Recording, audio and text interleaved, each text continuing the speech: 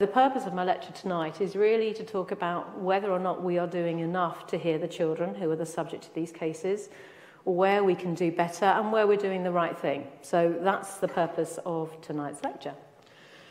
So what am I going to explore? Well, I've given you an outline there. Because the subject is so broad, I've decided to focus on four main aspects, which are effectively what can we do to make sure that we make the public or give the public the best tools for understanding what's happening in their name. What does that mean in terms of transparency of the workings of the courtroom? What do we mean about a situation where the judge wants to meet the child and the child wants to meet the judge? What difference is that as between the child giving evidence? And then are we properly reflecting the child's rights in these courtrooms across, as I say, the whole of the United Kingdom? So where shall we start?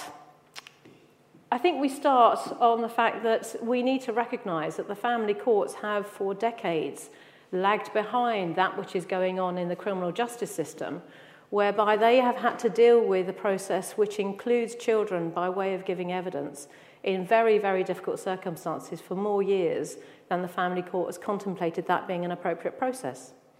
And the criminal courts have had to do that because if, for example, an allegation of sexual abuse, the sole source of the issue for which the defendant is facing a trial comes from the evidence of a child, then the emphasis in the criminal courts about the rights to fair trial, the rights to have proper argument, and the right to have the ability to challenge the evidence that could otherwise lead to a conviction, means that the criminal courts have had to develop ways in which children as young as 4 have to be encouraged to give their evidence in the criminal court system.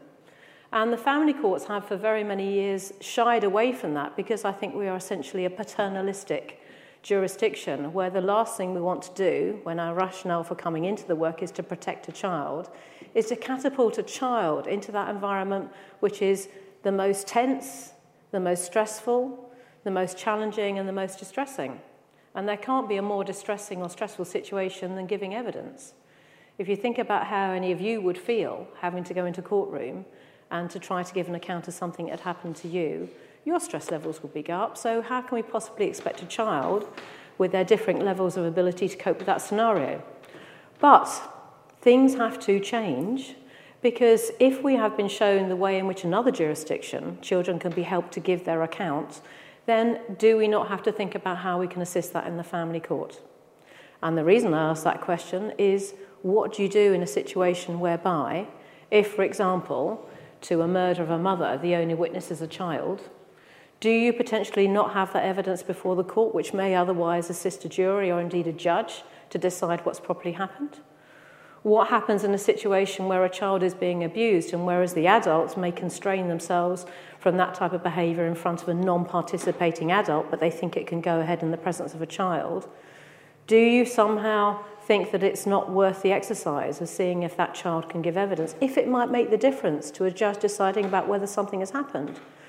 So I don't think we can automatically assume that children don't have a role to play in that very tense of the situations that I'm describing. And if we think they can play a role there, then what about the right of a child to understand what's happening in a court case which is deciding where they live or who they see, whether they should go into foster care or whether they should return to a parent? So that explains why our president was saying as long ago as 2015 and why the current president of the Supreme Court was contemplating what we expect of children. And this phrase is up there because it's an understanding about what we understand from a child when we ask the question of them. So, as per here, Baroness Hale saying, as any parent who's ever asked a child what he wants for tea knows, there's a huge difference between taking account of a child's views and doing what they want. And that gets to the nub of issue about wishes and feelings versus what's in their best interest. But does that mean to say you don't listen to what they want in the first place, even though you might take a broader view of it? And what she went on to say was there's a growing understanding of the importance of listening to children involved in children's cases. It's the child more than anyone else who'll have to deal with what the court decides. Those who do listen to children understand that they often have a point of view which is quite distinct from that of the person looking after them. And I wanted that quote in right at the beginning because I think the tendency sometimes is for adults to assume they do know best and to assume that if a child says something, it comes not from their own perspective, but effectively they've been a sponge and soaking up the perspectives of others. And I think that's doing children a disservice. So if that was said in 2006, why are we now in a system where children aren't at the forefront of our decisions and where their views are given through the filter of those professionals who speak to them or through the filter, for example, of a videoed interview? Well, Mr. Justice Mumby had the same concerns as I did. I'm not alone in this field, and he certainly trumpeted the concerns well before many of us had even thought of articulating. And as he said in 2015, repeating something he said in 2014, the family justice system really needs to start catching up with what's going on in the criminal justice system. To use the words as he says here, lagging woefully, indeed shamefully behind that which is going on within a companion jurisdiction, highlights the strength of the task and the depth of the task that the family justice system needed to front up to take a proper look at what they were doing in their courtrooms and decide if effectively it was fit for purpose. What that led to, because the President, Mr. James Mumby, is a doer, not simply a sayer, is he set up a working group. Now, often we know that when working groups are set up, that's the equivalent of sending it out to the grass and nothing being done. But that's not the type of people that our President sets down to do the tasks for the work that's been done. He's a hard taskmaster. He tries to pick the right people for the job and he demands results. The results of the working group he set up came through this report. In March 2015, it was chaired by Mr. Justice Hayden and Mr. Justice Russell, and what they were doing was looking at the workings of the family justice system initially with just two elements to consider. The first was why and in what circumstances, if at all, should children meet judges? And secondly, why and in what circumstances should children give evidence? But over the course of the work they did, which include talking to young people themselves who'd gone through the care system, they rapidly realised that that was two specific examples of a much more wider issue within the family justice system, which is, do we properly listen to children, or do we just say we do? Do we properly have children at the heart of our minds and at the centre of our thinking in the family justice system, or do we say what we think needs to happen? And there may well be a significant overlap in what we say should happen with what the child wants to happen, but if there is a contrast between the two, where are we balancing up those competing views, and how do we explain to children that an adult, unbeknownst to them, have come to a solution which is not the one that they want to have? Why is this relevant? Well, it's because we need to listen and learn from those children that have gone through the system. So what you see here is a slide that is talking to you about some of the input from one of the contributors to this working group. And I need to get closer so I can focus. But that's the Family Justice Young People's Board. And that comprises of children who've gone through the system, 14 up until 22. Articulate as they are, there's a number of them that sit on a council called the Family Justice Board. So they get to talk to the decision makers.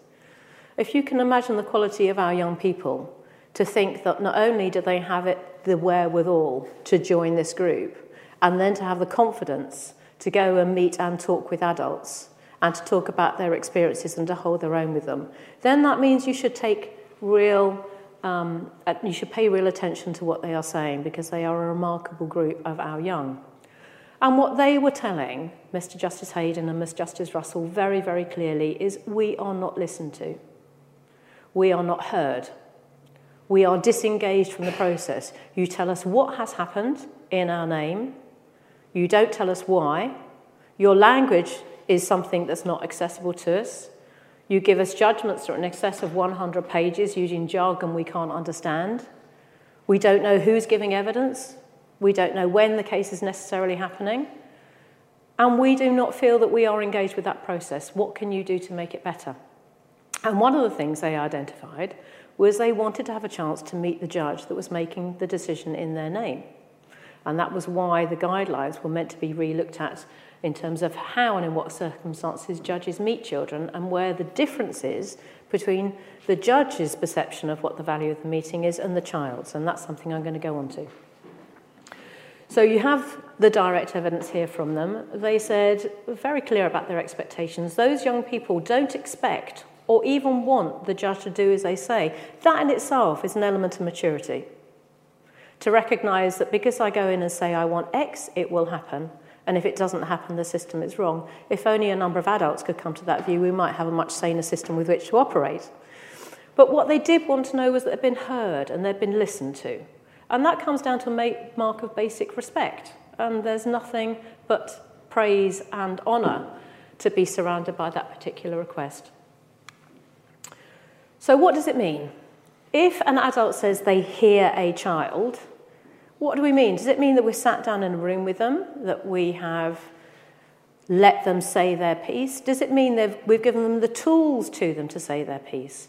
How do we know what they know? How do we understand what they understand is being discussed between adults? How do we know that they can tell us things that we think we know but we don't know? The mindset of a child when they come into a meeting with an adult is that adults are the people who ordinarily teach them things. Adults are the people that normally know what is happening. Adults are the people that ordinarily we train our young to obey. So how do we immediately, when we're talking to a child, unless we are skilled in it, reframe that imbalance in power to let them feel and know that there are things that adults don't know, and it's in their gift, the child's gift, they have the power to tell us that which they think is relevant. And in order to do that, we've got to tell the child that that's right. So do we do that within our system? And what does hearing a child mean? Does it mean talking to the judge, as I've said? Does it mean talking to a CAFCASS officer, which, as you'll know from my previous lectures, is the court-appointed representative for the child, who effectively is the go-between between the child, the solicitor, and the court? Or does it mean instructing a solicitor directly? Or does it mean coming and talking to the judge directly? So keep those in mind as I develop this thought process with you. Perhaps the first thing, if we're talking about hearing the voice of the child, means is that you need to recognise that the public have a concept of the family courts being, as it says here, secret courts, secret justice. So one of the first proposals of the working group from 2015 was to say the courts ought to be literally willing to make their working processes visible, open up their court doors. If, because we want to protect the anonymity of the children from the disputes of the adults and some of the very sad events that are going on in their lives, we properly restrict the public's right to come into the hearings. And if we only allow the press in that are accredited, but nonetheless we still regulate what they can see about the case, surely the minimum we can do as a family justice system is to show the community the judges are meant to serve, the buildings, the environment in which these decisions happen. That surely is a no-brainer. The Supreme Court does it. They have open days at least once a year, to which they invite school children, to which they invite the members of the public, and they can see law in action, because in the Supreme Court it is there for everyone to go in. But what about the county courts and the magistrates' courts? The only court that I know does this is in Bristol, under a really forward-thinking judge called Judge Wildblood, who does open up his courtroom to make sure that the members of the public who want to see court in a non-stressful situation have a chance to come in to see what it means to come into a courtroom where the first thing you have to go through is a security gate. The next thing you have to do is find out where your court is going to be. Those are two significant barriers to feeling in control of your life before we even get to the point of identifying what the difference is between a clerk, what the difference is with an usher, and what you call a judge, and how the judge sits in a room and where you as a witness otherwise sit. None of that is like watching Crown Court on telly. It's not like watching Judge Judy. And that's why simply seeing how law is decided can be a way in which you break down the barriers of mistrust or ignorance between the public and the family justice system. It's such an easy thing to do. I'd like to know if more courts have done it. What else do we mean we have to do? It's about whether or not the child should also see the judge about who is making their decision. And what I have here, again, an extract from the working group where they've talked about here, as I say, for too long, young people have struggled to have their voices heard through the family court process. Although they're often at the centre of the proceedings, the views of children and how they feel are often not heard, and other people are making vital decisions for them. I've been really impressed with Family Justice Young People's Board and the arguments its members put forward, which is why I've taken steps to make children and young people from the age of 10 be able to express their views in cases that affect them. Now, that was said by the then Minister of Justice and Civil Liberties, Hughes, I think, in 2015. But that was part of the coalition government's drive to try to make civil liberties a centre plank of what was going on within the United Kingdom's family justice and criminal justice system. It's there because it chimed with what the working group was also saying through the President's directive. And yet, although there we have a Minister of Justice saying he's made it his mission to make sure that every child over 10, and that's quite a pretty broad statement, should have the right to know what's gone in their case. And he goes further in the statement and talks about ways in which after the hearing, every child should be emailed or contacted to be told what the outcome was. Every child should have the opportunity of knowing what was going on in his name. And yet, nothing. Now, that might be because since the coalition government fell, we've had a sequence of ministers of justice who effectively go through the revolving door, and we're now on our fourth.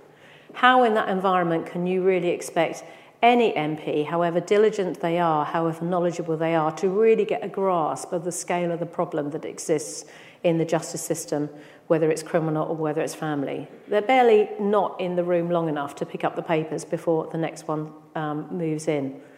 But that's why there is value in having a judiciary who are there effectively until they retire, because they have a long-term vision that they are responsible for creating and delivering, because they're the ones that are having to deal with the problems week in and week out, and will have to face the same problems in a year or 2 years or 5 years unless they do something to sort it out.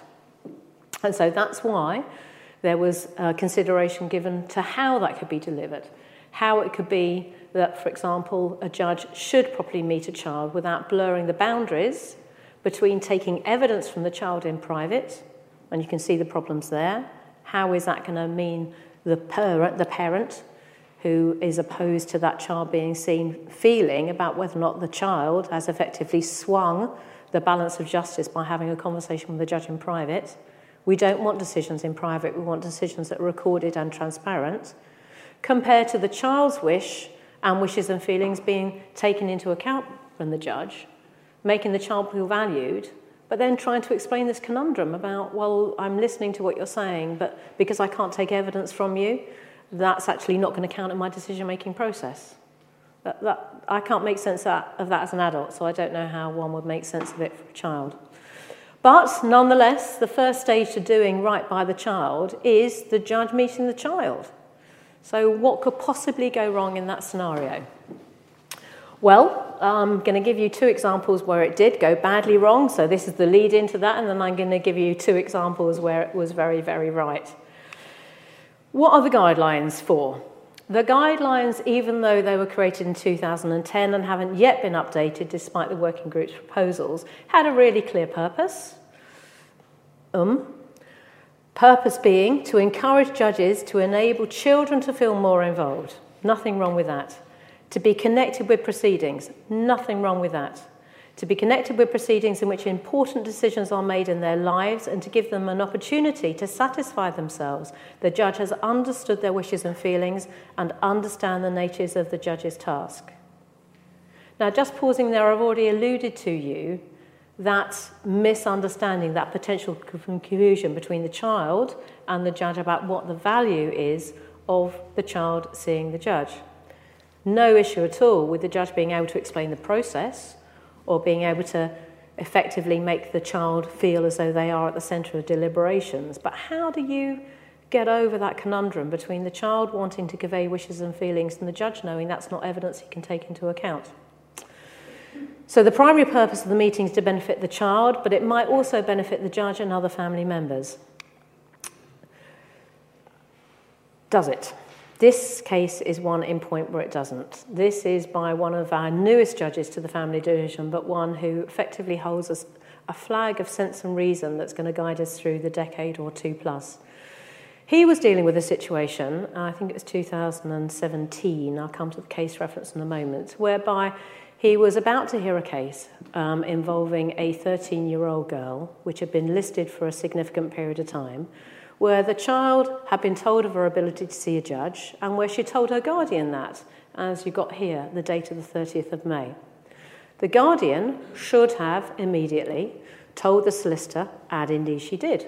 The solicitor should then have gone into the process of notifying the other parties that the child wanted to see the judge, what the purpose of the meeting was from the child's perspective, what the purpose of the meeting was from the child's legal representative, because there might be a difference between the two, and whether or not anyone had any objection, when the meeting would happen, how it would be prepared for, what note would be taken, and effectively how it would sit within the whole of the process. So with that short introduction to the guidelines in mind, I just want to take you through this one to see how things are still going very badly wrong. So like I say, 13-year-old girl, trial set down for hearing. She knows the hearing is taking place. She's asked her guardian she wants to see the judge. The guardian's told the solicitor. What does the solicitor do compared to the guidance? The solicitor does nothing. The guardian sends a reminder on the 27th of June, which is the week before the trial. Hello, remember me? I'm the one who said that child 13 wanted to see the judge. What's going on? Response, there was none. Not until the Friday before the Monday when the trial was starting, at which point the 15-year-old came to court expecting to see the judge. At the same time, the request to the judge was read by the judge because he was there to start the trial in the morning. There had been no consideration of the purpose of the meeting from the legal representative. There had been no advance notification to the parties. There had been no opportunity, as I say, to identify the purpose of the meeting with all of the other caveats we have there. And yet this judge, this High Court judge, has got a girl waiting to see him, expecting to see him, waiting outside court. So what does he do? I was persuaded by the children's guardian to see B at the end of the day yesterday in circumstances where she had brought to court with that expectation. Is that good enough? Clearly not, because I was then compelled to renege on that decision when it became apparent that utter confusion still reigned with respect to the manner in which the meeting was to take place. 2017. Can you imagine what that must have been like for that child to be in that alien environment, in the expectation and building herself up that she was going to see the person that was going to make the decision that would regulate her future, to be kept waiting, to be surrounded there not by security and calmness and planning, but confusion between the adults, to be told she was going to see the judge, then to be told that she wasn't. Is that right? And what does it tell us? It tells us that there is an ongoing obligation on the professionals working with children to make sure that they know what their obligations are to the child, that they know what their professional teachings are, and that they carry them out in practice. It's not difficult for them to do because we have the guidelines. We have the script. A guardian knows what to do, a solicitor knows what to do. They have rules and guidelines and regulations telling them what to do. So it's not as though they have to reinvent the wheel. They simply have to make sure they've loaded the wagon, they've got on and they're riding it. What else happens? Is it simply in this situation where a professional working with a child gets it wrong, to which the answer is no? A case I'm about to talk to you about is from 2014, re KP, an abduction case, which concerned a 13-year-old child who was going to be seen by a High Court judge, Mrs. Justice Parker, and was in fact seen for over an hour. Now, the difference in this case is that the child did know she was going to go and see the judge. That much was clear. What she didn't know was that she was going to see the judge that day after school in totally unplanned situation, where the reason it evolved is because the judge had heard evidence from the CAFCAS officer and decided she wanted to hear from the child herself. What the child didn't know is she'd then be taken into the judge's room, and albeit with a clerk there taking a note, she'd then be in the judge's chambers for an hour and was asked over 87 questions. So let me just come back to that bit I said at the beginning. What's the function of a judge in this situation? Is it to take evidence? Is it to listen to wishes and feelings? Is it to make the child feel valued? Is it to make the child feel reassured about the process that they're there? Is it to enable the child to understand they have a valuable role? Is it not, in this case, having done that for over an hour, then to decide that her assessment of the child was she was confused about why she was reluctant to return to her country of origin, And therefore, rather than listening to the child, and rather than listening to the guardian who supported the child, she made a decision contrary to the wishes of them both. How does that help? So it should be no surprise to you that the reason we know about this case is it was appealed and the actions of that judge were brought to account and the decision was overturned. But really, should that really be happening? The answer is clearly no. But it can be done, and I'm going to give you 2 examples of where that happens. The first is by Sir Mark Potter, and it shows that we're not reinventing the wheel because he was doing this back in 2009, whereby he wanted to know of a 13-year-old effectively how this child understood the system to operate. The child was reluctant to return to his country of origin. He had quite strong views about what was going to go on in his country of origin, and the judge wanted to meet him.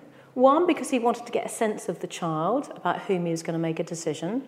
2, because he wanted to explain to the child what was going on within the court hearing, not descending into the detail, but just explaining the process.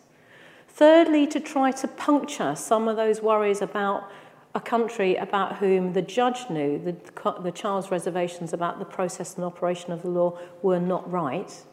So it properly engaged with the papers that the judge was reading about the child, properly understood that the child appeared to have the age and maturity to deal with that type of exchange, identified the parameters of what was going on, and then delivered.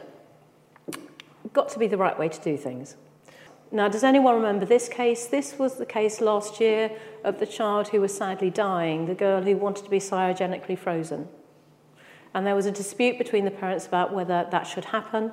The mother was supporting the child's wish.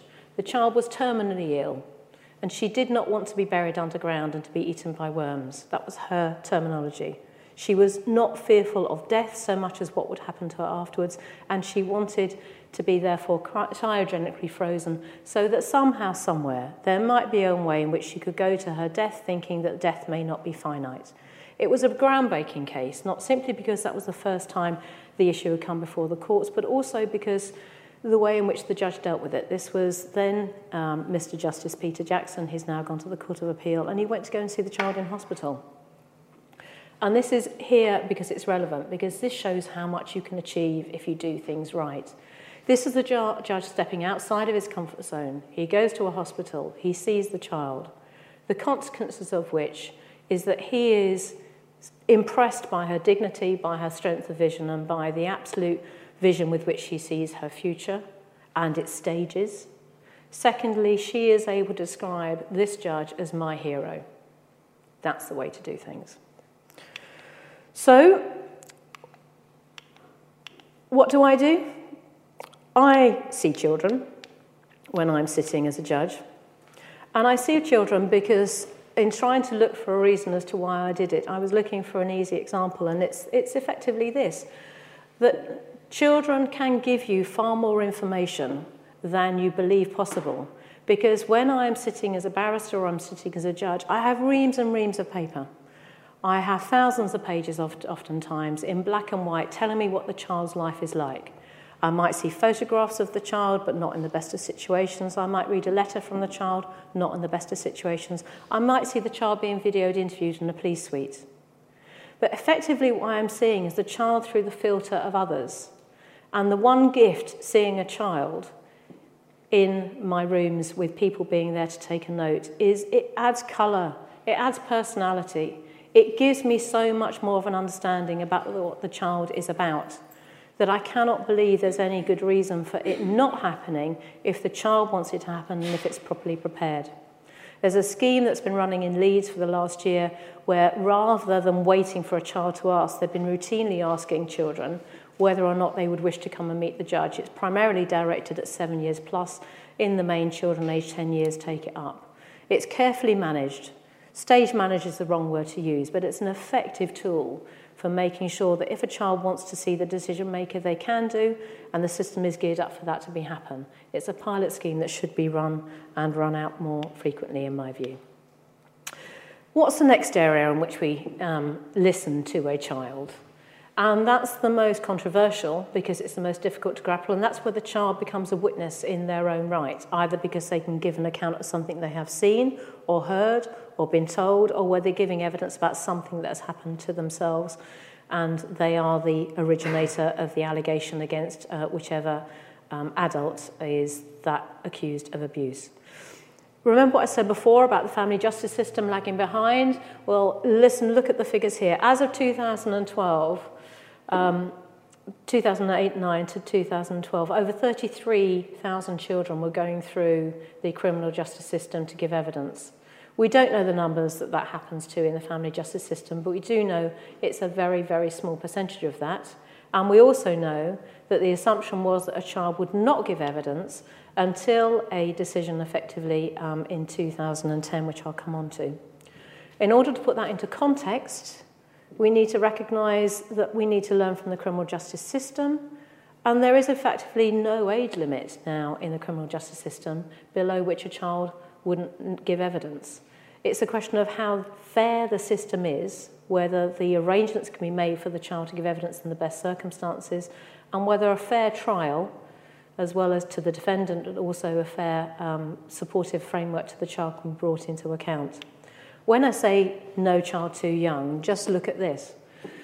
Baker, in 2010, this was a case in which the criminal court heard evidence from a child aged 4 about a very serious allegation where there'd been videoed interview at 3 and they were recalling something that happened at 2, and it led to a conviction. And the conviction was upheld on appeal because the quality of the evidence that the child gave was so compelling, despite being asked questions by the person that needed a challenger, that the conviction was deemed to be safe. Because it's not the age of the witness that's important, but their ability to give evidence that's vital. And what we have to recognise is that our criminal justice system, just as our family justice system, hasn't been developed for understandable reasons with children in mind. We operate from a paper system, an adult memory. We rely heavily on spoken testimony. But there are other ways around the system in which we can learn to get the best quality evidence from all those who can assist either the jury or the judge to come to the decision that's necessary to protect those who are most vulnerable in our society. So what type of barriers are there to children giving evidence? Well, the first is that we need to take account of their stage of development, the degree to which their language is verbal or non-verbal. We need to understand that they may not respond to questions in the way that we expect. 1, because we laden our language with too many complexities and too many meanings. 2, because we don't adjust our adult speech to that which a child can understand and properly follow. 3, because we still convey the image to a child that we are in charge, whereas in fact the way to get the best evidence from a child is to make them feel in control and able to tell their narrative in the best way. And that we need to make sure that we understand that children give evidence not simply verbally, but also in non-verbal mannerisms, so how they say things and what they're also doing at the same time. Unspoken communication may go unnoticed in a world in which things are reduced to transcripts. And there is an amazing amount of work that's being done on this, and one which we should properly take heed to. Why is this significant? And as I've said, it's because the child may actually be the only witness who can give the court the information needed to come to the best decision at the end of the day. It's important because young children are those who are the most vulnerable to maltreatment. It's because 1 to 4-year-olds are likely to be subject to child protection plans and far greater proportion than any other age group. It's because children under the age of 1 consistently have the highest rate of homicide as victims. It's because 30% of serious case reviews involve a baby under 1. And it's because if we don't listen to children, the consequences for that child and the consequences for the family and the consequences in terms of cost to repair the damage otherwise is simply unsustainable. So things have to change. So this was my image to try to show you that that's the way in which the family justice system was going, and yet there was a way in which one could look at it afresh. And overladen with that is the case of Ree W. in 2010 that effectively recalibrated the way in which the family justice system was going to approach cases in the future. It removed the presumption that was rarely, if ever, rebutted, that a child only in exceptional cases should give evidence in the family case. It said no presumption. What you do is start from a level playing field, and then you balance the advantages and disadvantages of both the value of the evidence, the significance of it, and where that evidence stood in terms of the complexity of the trial and the right to a fair trial responsibilities. Now here, as in the lecture, sets down a number of the different components which you have to look at, and I don't have time to go through them in detail. And I give you the alert, as always, that which I've put in the compendious notes, which the Gresham team print out religiously and patiently for all of their 25 pages or thereabouts, are far more detailed than I can cover in this lecture. But just to give you an idea, how important is the child's evidence? Is it the critical factor which the court needs to weigh up to decide whether or not the allegations contained within it are true or not? Is there an alternative means of evaluating that evidence? For example, the achieving best interview evidence that I referred to in my last lecture, is that good enough? Did the child speak to other people, and so therefore the other people can give an account? How old is the child? How emotionally mature is the child? Is there a support network around the child that can assist them? Does the child want to give evidence? All of those factors have to be taken into account with no weighting either side, but looking at all matters, and then and only then you make a decision about whether the child should give evidence, and if so, what special measures should be put in place in order for that to happen.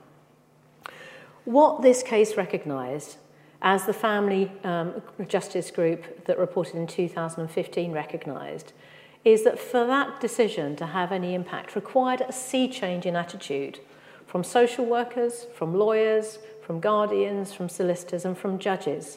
Because there's no point having the case law there if in fact everyone chooses to continue on their safe routine and simply thinking that the courtroom is not a place for the child to be. So stop doing what you're doing. Has it made a difference?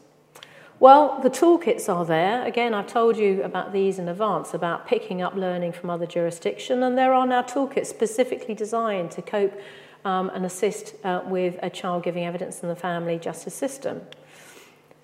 We have services such as intermediaries who can assist, who are there effectively to guide the child through the process of giving evidence by helping in advance the parties to understand the limitations under which the child operated, the best communication tools, how they can be guided to make the court system less unfamiliar to them, whether they should give evidence away from the courtroom in a screened area, whether it should be by video link, a whole range of facilities which are determined and assisted through the services of, in this instance, Triangle, which is an organisation which is a phenomenal skill that specialises in dealing with children of early years.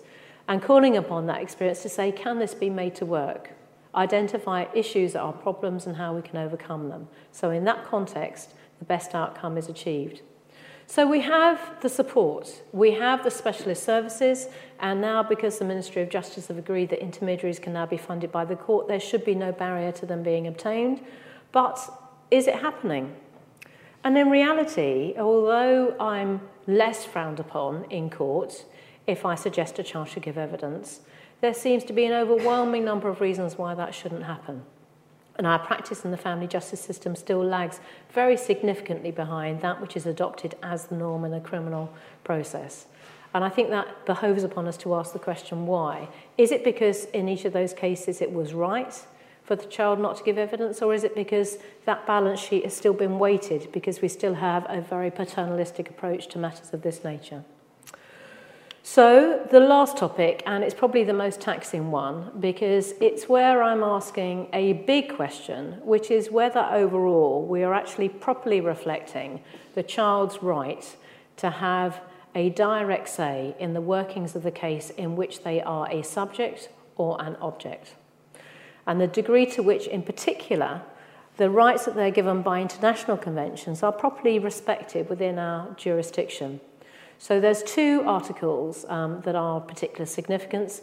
Article 12 of the United Nations Conventions of the Right of the Child, which talks about giving the child not simply the opportunity of expressing their views, but also, in particular, as it says here, the second part, the opportunity to be heard in any judicial or administrative proceedings affecting the child, either directly or through a representative in an appropriate manner.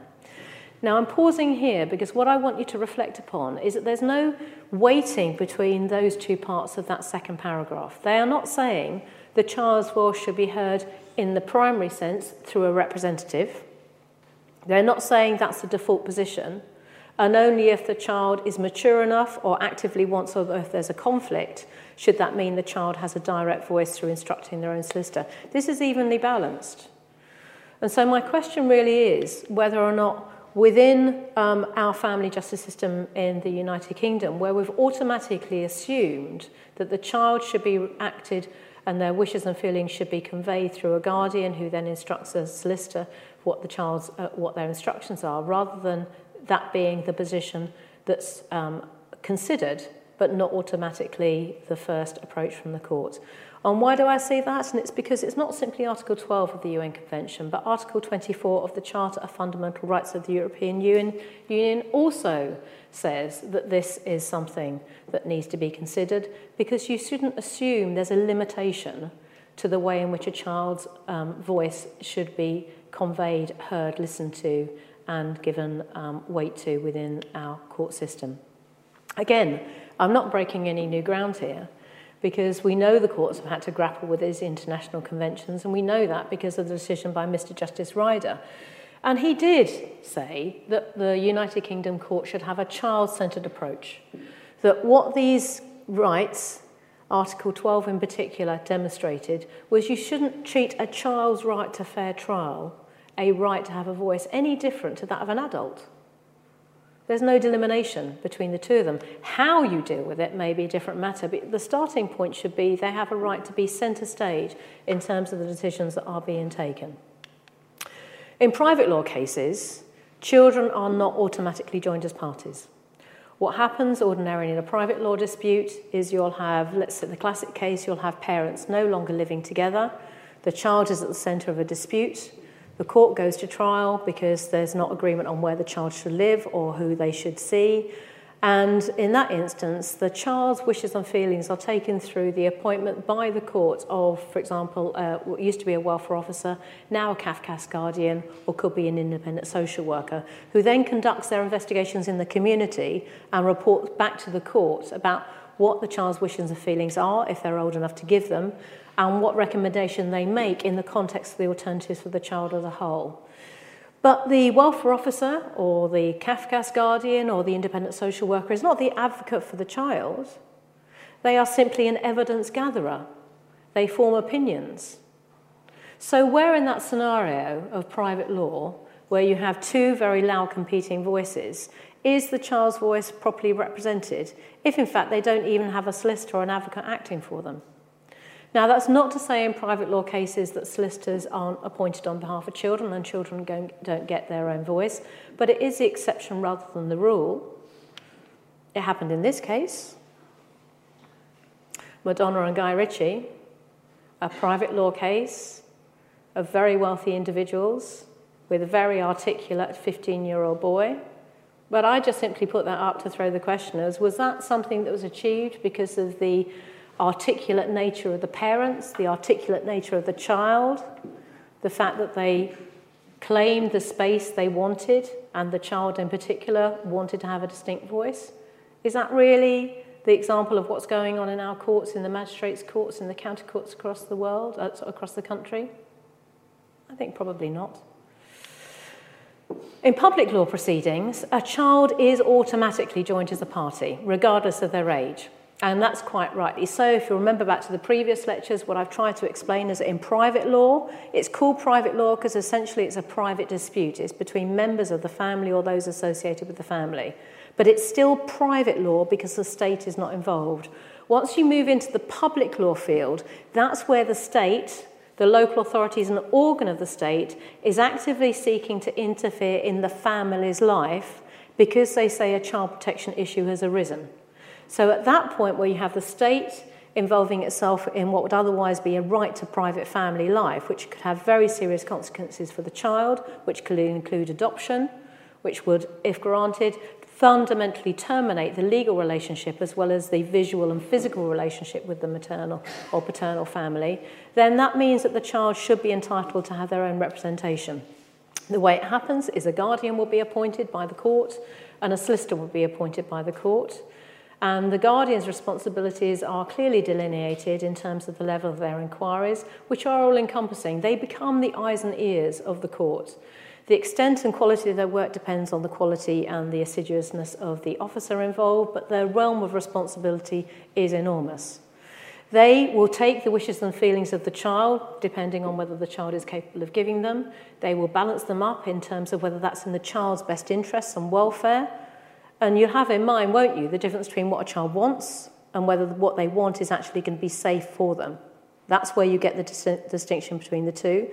They will give instructions to the solicitor, and the solicitor will act on those instructions unless there comes a point where it's clear to the guardian and the solicitor that there is going to be a potential conflict between what the child wants to happen and what the CAFCASS officer is recommending. At that point, it will be kept under review. Then there may need to be an application to the court where there's a separation of the guardian from the child. The solicitor will then take instructions from the child direct, and the guardian still remains involved but doesn't fall under that umbrella. But can you see how that passage of process operates? Where the very first assumption of our justice system is that unless there is a conflict, then the child's voice will be heard through the guardian. Now, I'm simply not sure that even if that's the end result in a number of cases, that's the right way in which we should approach things. And so I think it's time for us to understand and to reflect on whether or not, rather than simply assuming that that should be the case, whether active consideration is given, whether or not that is the right mode for operation. So this takes you through what the solicitor's duties are. It takes you through, as I've said, the Article 12 UN Convention, Listen to Me. And I'm posing the open question to which I'm not pretending to have the answers, which is, are we doing it right? Are we listening hard enough? And are we actually giving the child's voice the type of legitimacy it deserves by being heard directly through the court, through as fewer filters as possible, rather than it being seen through the eyes and ears of those who speak on the child's behalf? When I think about the cases that I deal with, it is relatively rare that I see a child separately represented. It's relatively rare even when they are 15, 14, and quite often the reason they're not separately represented, even though it's obvious that what they're asking the court to do through their wishes and feelings is contrary to what the guardian has recommended, is because they are ordinarily in that state of crisis because they have gone through some serious abuse as part of their formative years. And as I've tried to explain before in previous lectures, do not assume that just because a child has been maltreated, they cease to love their abuser. Do not assume that because a child, from all external perspectives, has had a childhood which you would not wish any animal to go through, that means that they don't still wish to be with, to be loved by, to see, and to be held within their family. That's not what happens. But when they give their wishes and feelings about what they are, even though from the outside perspective we might see that that's wholly against their interests, if that's what they're truly wanting to happen, should they not have the right to articulate that? And again, I'm not the first person to say this. When you get to look at the text, you'll see that Matthew Thorpe, one of our most senior judges, said that simply because you don't agree with what the child wants doesn't mean to say they don't have the right to say it. If we adopted that procedure so far as adults were concerned, then we wouldn't have a fair trial and we wouldn't have the voices in court which lead to there being cross-examination. So why do we assume that the child doesn't have that right to be heard? Why do we make that value judgment? Is it part of that paternalistic culture we have, where we assume that having a voice heard through someone else is good enough because we can always hear what the child has to say? And what happens if that child is old enough to know that when the court decides against them, that they've not had that opportunity of being heard through their own counsel in court? At the moment, children do not come within the court building to hear and listen to the evidence. In fact, the rules fundamentally guide us against doing that. And that may be for good reason. We don't want children to be at the centre of disputes where they may have hugely damaging information about what's gone on in their own lives and their parents' lives. But we don't welcome children into proceedings at any part of their evidence. And like I say, coming around full circle, it comes back to the degree to which judges are prepared to meet children. It comes back to the degree to which We apply guidelines in which the children's wishes and feelings can be heard and whether they're updated. It applies in terms of whether we give the child the opportunity of giving evidence in terms of the allegations they're making. And it comes into play in terms of whether we welcome them into the courtroom to understand the significance of the decisions that are being made. And it comes into play in terms of the way we give them their representation. So, are we doing enough? None of us need to be defensive about the work we do, because the one linking theme between all of us, whether we are barristers, solicitors, guardians, social workers, judges, support workers, is the reason you do child protection work is you want to make a difference and you want to enable the judge to come to the best decision possible. Not necessarily the right decision, but the best decision on the available evidence. And if that's really what we want to do as part of our vocation, as part of our training, then I think we should be prepared to challenge ourselves about whether or not we're doing it in the right way for the majority of the cases or for the individual cases, and we should be prepared to think the unthinkable. Because otherwise the danger is we assume a level of performance, we assume a level of acceptability in terms of listening to a child, which actually hasn't kept a pace of developments either in terms of the child's understanding of the world or what needs to happen in the courtroom. So these cases were the ones I was referring to, which gave you the quotes in far better words than I, which was explaining that we shouldn't be paternalistic, that we should not say no to individual representation simply because we assume either that the child may come to a decision which is not in their best interest, or they may end up simply becoming the mouthpiece for the parent with whom they're sided. Is that good enough a reason? No, it's not. So, nearly there. Voices in the middle. I tend to agree with this, which is the tendency of the English common law is to make the child a passive object of concern or welfare, rather than positively being subject to rights to which he or she is entitled at UN, EU law. And that's something I think we need to grapple with sooner or later. We need to do so because if we don't keep abreast of what's happening with the children of the level of maturity that we have, if we recognise that in the world of Twitter and social media, in the world with which they can get news at the click of their button and we've got no control as an adult over what they see and what they talk about, if we assume that our paternalistic desire to protect their welfare can be rapidly overtaken by a conversation in the school or on the street by others who know what's going on far better than we do, do we not have to recognise that the better reality is to recognise that we are no longer in the world where as adults 10, 15 years ago, we could control that to which the children had access to. And we now properly understand and embrace the concept of partnership with children, making sure that we can do what we can do to make sure that they feel they are valued and listened to. Because ultimately, the image I have in mind in presenting this lecture is that when I read pages and pages of material, when I see my colleagues pouring through files that may go back decades over a child or a family's life, when I see my colleagues participating in advocates' meetings or I see them outside in courtrooms, the one thing I'm clear about is that what we do as adults is we walk through the courtroom door and then we shut it. And the person that we leave behind, very physically, sometimes for good reason but sometimes not, is the child about whom we are making decisions, and where we have the responsibility to explain to them at the end of the day why we've come to the decision that we have. That, I think, is both a responsibility and is a burden, and it's something we need to grapple with. So that's why I wanted to speak to you about the subject today, not because I have any answers, not because I think there's any easy solutions, not because we are doing bad things, because I think we're doing excellent things with the best of motivations within the family justice system, but I think it's time to ask questions about whether we are properly listening. And if we're being told things, whether we're properly hearing them, and if we're hearing them, whether we're properly saying them. Because sometimes I don't think we give our young people and our children the respect that they deserve, given that they are the ones that have to live with our representations and our decisions once we move on to our next case and move on to our own lives.